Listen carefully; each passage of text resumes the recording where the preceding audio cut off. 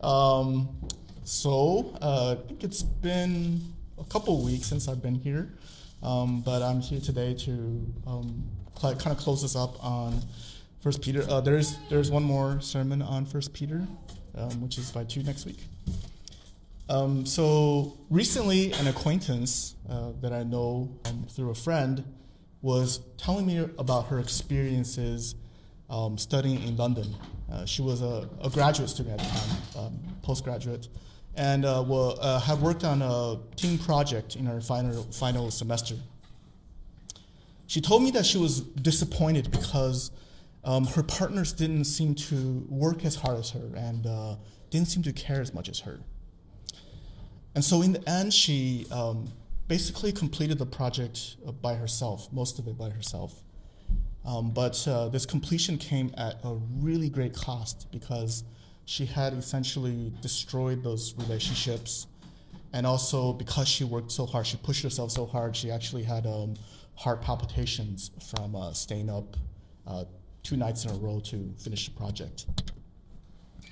She has since graduated, and though the experiences behind her, she told me that she really couldn't understand why other students were not like her, why they didn't care as much, why they didn't work as hard. She insisted that because she was such a hard worker that she expected other people to be like her, to care as much as her. And many of us, we have worked with other people in teams, right? And we don't enjoy when teammates don't try. We don't particularly enjoy that. But after carefully listening and kind of reflecting on her experiences, I was reminded that that it's important that we try to understand other people's experiences and other people's expectations, because they may not be the same as what we hold exactly, right? So I said to her, it may be true that in your previous schoolwork experiences, you have been very capable and worked very hard and always aim for the best scores, but it is impossible to be flawless in your entire life. There will be times in the future, maybe when you're in your work, when other people are more capable than you, that they care more than you, more intelligent than you, and even more hardworking than you. I asked her, when those times do come, do you wish the other person would be more understanding of your situation? And she said yes, she did. Raise your hand if you have ever hurt a relationship with a family member, a coworker, or a friend because of your pride. If you can recall a time when you hurt someone. Oh, we have a lot of very honest people, sincere people here. I wasn't expecting that many hands to go up. Now, I'll flip this around, okay? And let's see how we do here. Raise your hand if you've been hurt by another person because of their pride. Oh, okay. Okay, not bad. Okay, we got a couple here. Good. Okay. Recall that experience when you were hurt by the other person. Think back on it, right? And what was that experience like? Do you recall the pain that you felt when that other person hurt you because of their pride? Did you feel misunderstood? Did you feel that they didn't really listen to what you had to say? They didn't really understand you, and that led to pain. I think the point of the story and the questions is to highlight the fact that relationships, healthy relationships, and thriving communities require a strong sense of mutual humility. Humility is an important ingredient to those relationships. And as we will see today, relationships, when they're strained and when communities come under stress, it is doubly important to remain humble towards each other. So like I said earlier, today's verses come from the final chapter of 1 Peter epistle. If you recall, the letter was written to various Christians living in different places in Asia Minor. Asia Minor is basically the region that's in western Turkey today. And to these people, a central issue that they faced was the problem of suffering. In light of this suffering, the letter addresses a very important question, a core question, which is, how should we live as Christians? And although our situation is quite different from theirs, it's not a one-to-one, and the type of suffering is very difficult to parallel, we will see that these words remain important to us today. I'm going to read the first half. So I split this up into two parts for us to look at. Now, as an elder myself and a witness to the sufferings of Christ, as well as one who shares in the glory to be revealed, I exhort the elders among you to tend to the flock of God that is in your charge, exercising the oversight, not under compulsion, but willingly, as God would have you do it, not for sordid gain, but eagerly. Do not lord it over those in your charge, but be examples to the flock. And when the chief shepherd appears, you will win the crown of glory that never fades away. In the same way, you who are younger must subject to the elders. And all of you must clothe yourselves with humility in your dealings with one another. For God opposes the proud, but gives grace to the humble. In this first section, the author writes to two groups of people, as we see, the elders and you who are younger. In the original context, these are likely different terms to differentiate people by two characteristics. The first is age, and the second is the authority in the church. I've read many commentaries about this discussion. There's a debate about it, but some are convinced that both groups, the elderly and those who are younger, exercise some form of official authority in the church. For example, elders might be the equivalent of a senior pastor today, and maybe those who are younger might be something like an associate pastor or a music director, music pastor. So usually someone who is a bit younger in age and has a little bit less experience. However, not everyone is convinced by this interpretation of these two terms. There's another one, basically, other group of people that insists that elders, the term elders here, were not office holders, official office holders in the church, but rather were respected and wise individuals who came out of families that were highly respected in the community. And because of this respect that they had for the church, that they had with the church, they were given informal authority. There's also evidence that this younger group doesn't mean the lower level officials in the church. Now, you can take either view. I think is fine, but I personally am convinced that the latter view makes a little more sense, because this section of the letter, if the former were to be true, this particular section of the letter would have to be written only to official office holders in the church, right? Or the other alternative is that everyone in the church is an official office holder, which is kind of strange in my opinion. So I think the latter makes more sense because scholars have noted that churches were usually divided by age groups, sometimes 2 or 3 groups. And in particular, one scholar says that this younger people idea, this younger group, if we take into account a Jewish thinking, then this younger group was probably comprised of people who were age 30 and under. I'm looking around, and by that standard, most of us would probably be elders, right? Very few younger people. We're all elders in some capacity, right? And so we have significant responsibility in the church. I'm older than 30, so I'm an elder too. So interestingly, we have more shepherds here. Now that's a good thing, I think, because what that means is that our responsibilities are spread out more, right? We have more workers, less people to serve. That's a good thing. So now that, we have kind of been given this responsibility, this authority to shepherd people, how do we use this authority?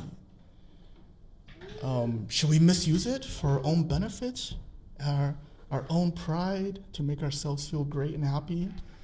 Some have, in hushed tones accused people, at least in some of the churches I've been, have accused others of wanting power for their own personal, kind of feel good.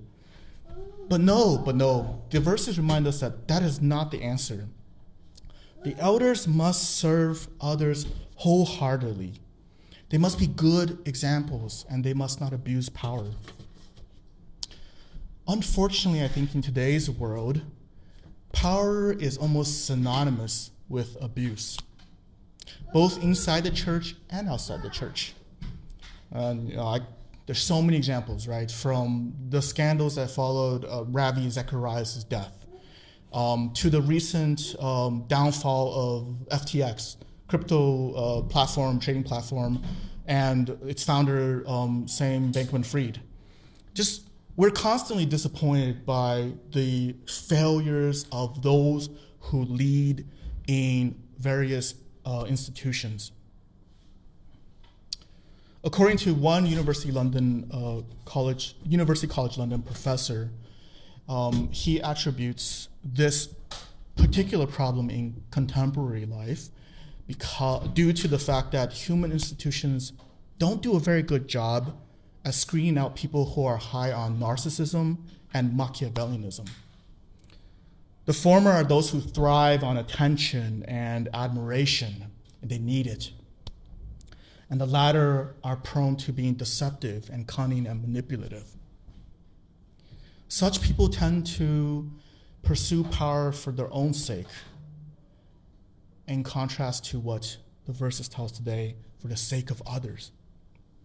Maybe Plato had it right when he expressed the idea that the most important qualification for a leader is to not want to be a leader. And that particular idea was I heard in the movie Two Popes. It was very interesting. I've always remembered it for many years now. These verses remind us that elders, and by extension all people who hold authority over others, ought to willingly exercise power in an honorable, other-serving, example-setting way.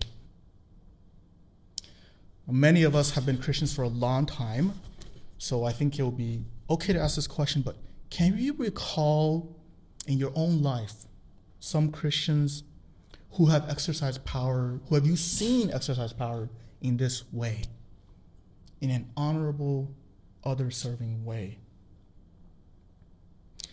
I'm sure we all can think of such role models.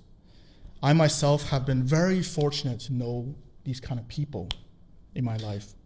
Kind, gentle, humble, encouraging, helpful mentors who have shown me how authority is to be properly used.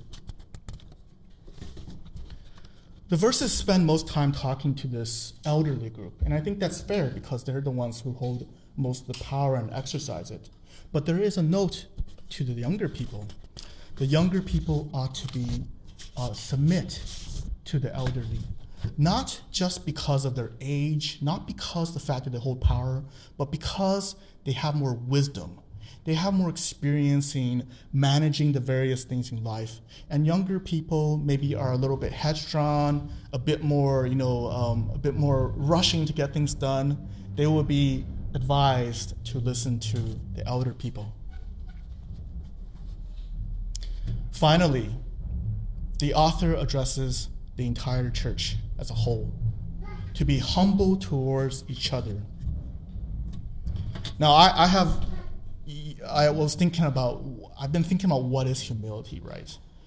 And I talked to my wife about it, and we talked a little bit about it. But I have a kind of a formulation. It's not great, I think, but let's see, if it's helpful in any way, right?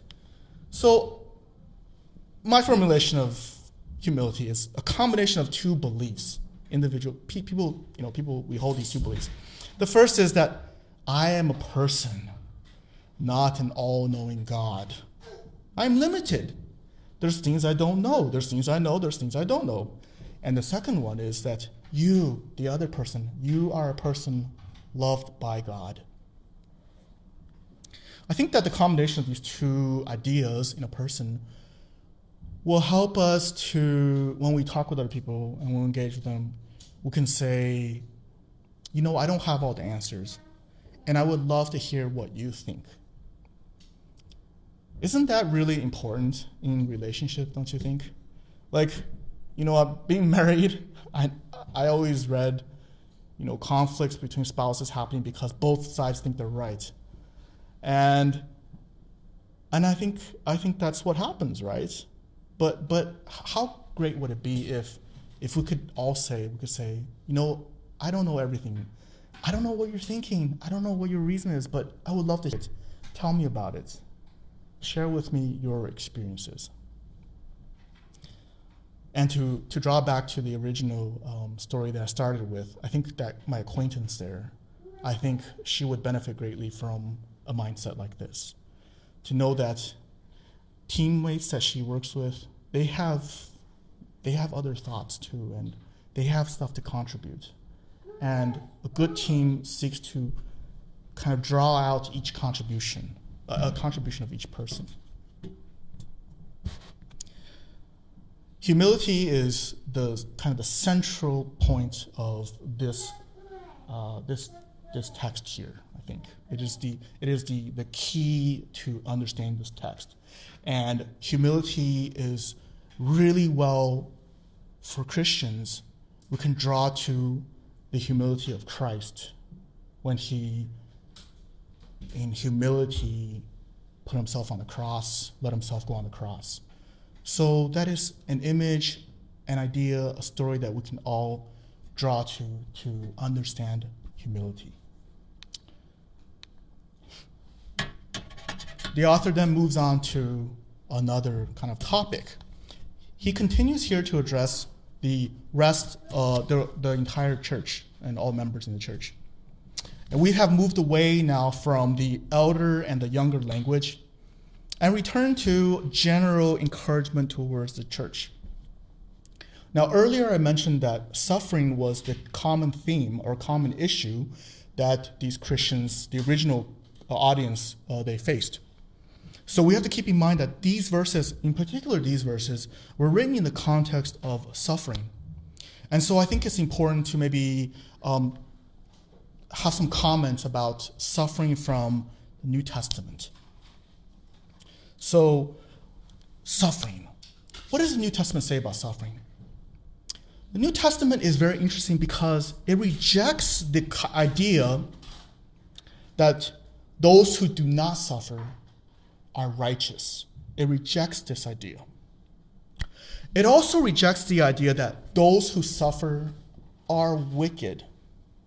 In a sense, what the New Testament has done is that it says that sin can cause suffering, but sin can cause suffering, but sin is not the only explanation of suffering. It is not the only explanation. And if we think about it, it makes sense, right? There's innocent suffering. For example, Christ. He's the best example. There's also the concept of suffering can be the will of God. Can be part of his plan. Though God also gives meaning and strength to those who face suffering. Finally, the New Testament also highlights this idea of cosmic conflict between the evil one and God, in which the evil one, which we typically call Satan, he seeks to hinder God's plan, seems to stop it somehow, disrupt it. According to verse 8 here, I forgot to read it. Let me read it. So we think about suffering as we think about these verses in the context of suffering. Humble yourselves, therefore, under the mighty hand of God, so that he may exalt you in due time. Cast all your anxieties on him because he cares for you. Discipline yourselves, keep alert. Like a roaring lion, your adversary, the devil, prowls around looking for someone to devour. Resist him, steadfast in your faith, for you know that your brothers and sisters in all the world are undergoing the same kinds of suffering. And after you have suffered for a little while, the God of all grace, who has called you to his eternal glory in Christ, will forever restore, support, strengthen, and establish you. To him be the power forever and ever. Amen.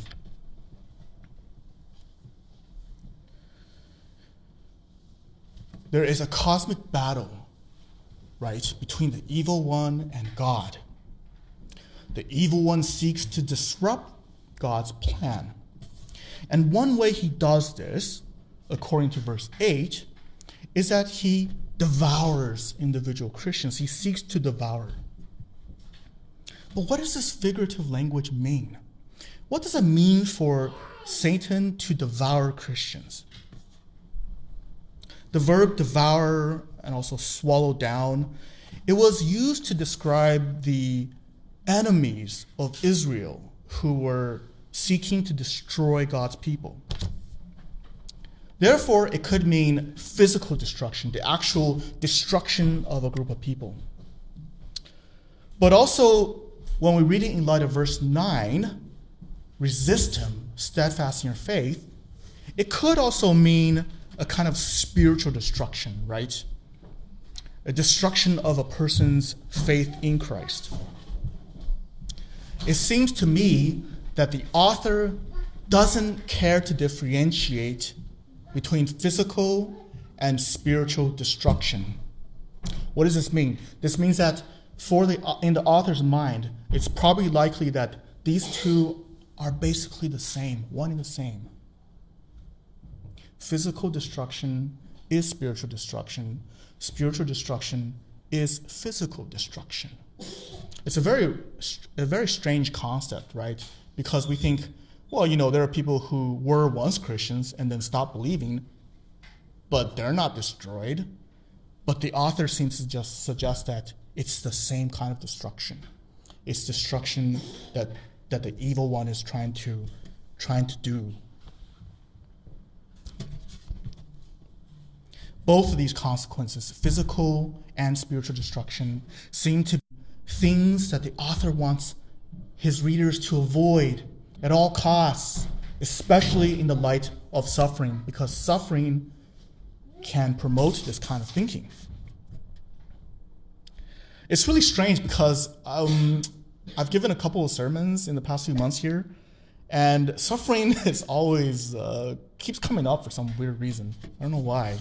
But I remember in one sermon on Nehemiah, I was talking about the importance of community in facing suffering. And I think the reason why it keeps coming up is because, well, maybe it's not related. Maybe it's not directly related. But for those of you who are familiar with what I do, I have been suffering quite a bit from various things. So I'm a very appropriate person to speak on this topic.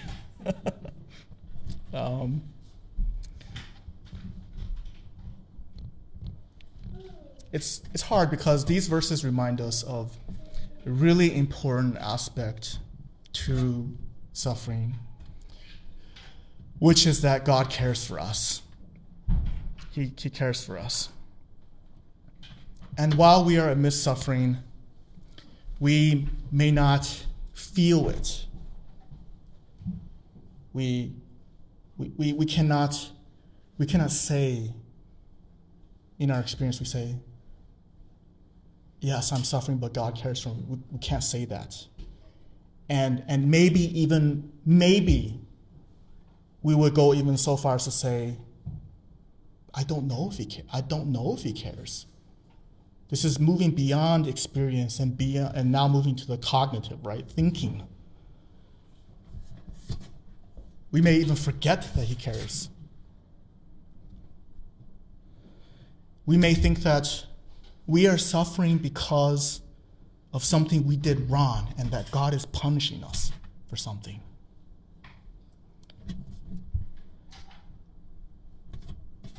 But we have to remember that earlier I talked about suffering, right? And that the New Testament has broken the sin-suffering parallel. It has shattered it. Suffering happens for many reasons beyond sin. Many reasons. Some of it which we will never understand. That's why it's so important that even in our suffering, we start with the belief that God is with us and He sees us. He cares for us.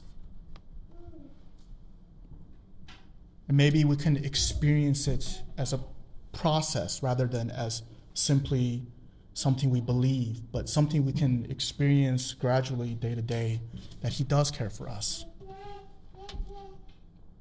I don't think this fully resolves the mystery of why God allows suffering. I remember 2 years ago, I visited my pastors in San Diego and had dinner with pastor and his wife. They're great people. I love them so much. But I remember during dinner, I had preached on suffering like 2 weeks before I met them. What's going on here? I asked them. I said, "What do you think? What do you think about suffering? Why do you think it happens?" And I remember Pastor. He said he was like, "Oh yeah, let me tell you about it. There's a doctrine, of the sin, and it was very theological, right?" And he spoke quite at length about it. And I was like, yeah, makes sense. Right? I remember that. Then the pastor's wife, she said, it's a mystery. And I was like, oh yeah, that's helpful. It is a mystery, right? And I think, in that short, it is a mystery, 4 words, she explained suffering better than all the theology stuff. Yeah, I think I after 2 years of experiencing my experiences and, seeing the world and seeing all the suffering that happens in this world, I think we do have to kind of, there's a part of me that really wants to just say, we don't know. It really is confusing, and we're not God. We don't know. We just don't know. We live with it. It's something that we just live with, like we breathe air. It's just something we live with. But these verses give us something, a Christian response, a Christian resource to respond to suffering. And it is that as we are in it, we have to remind ourselves and be attentive to the Spirit's working in our lives, that He cares for us, that He loves us, and that we can experience that care and love. I want to conclude by returning to the overarching question that this epistle attempts to answer, which is, how should we live?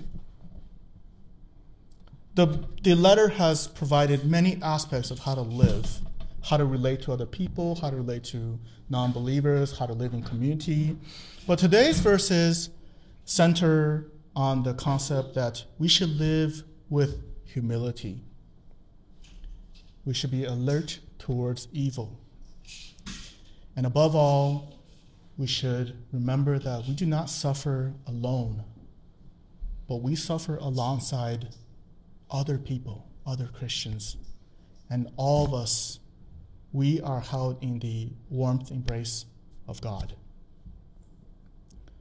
Let's pray.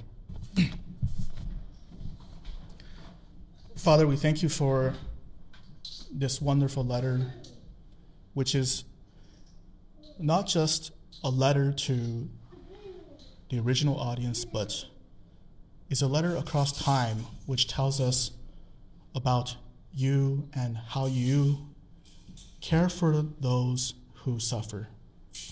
Lord, help us to remember that and to experience it, and in turn to help others who suffer. We thank you, and we ask that you please watch over all of us and those who suffer, our brethren across the world and in time. We ask this in the name of our Lord Jesus Christ. Amen.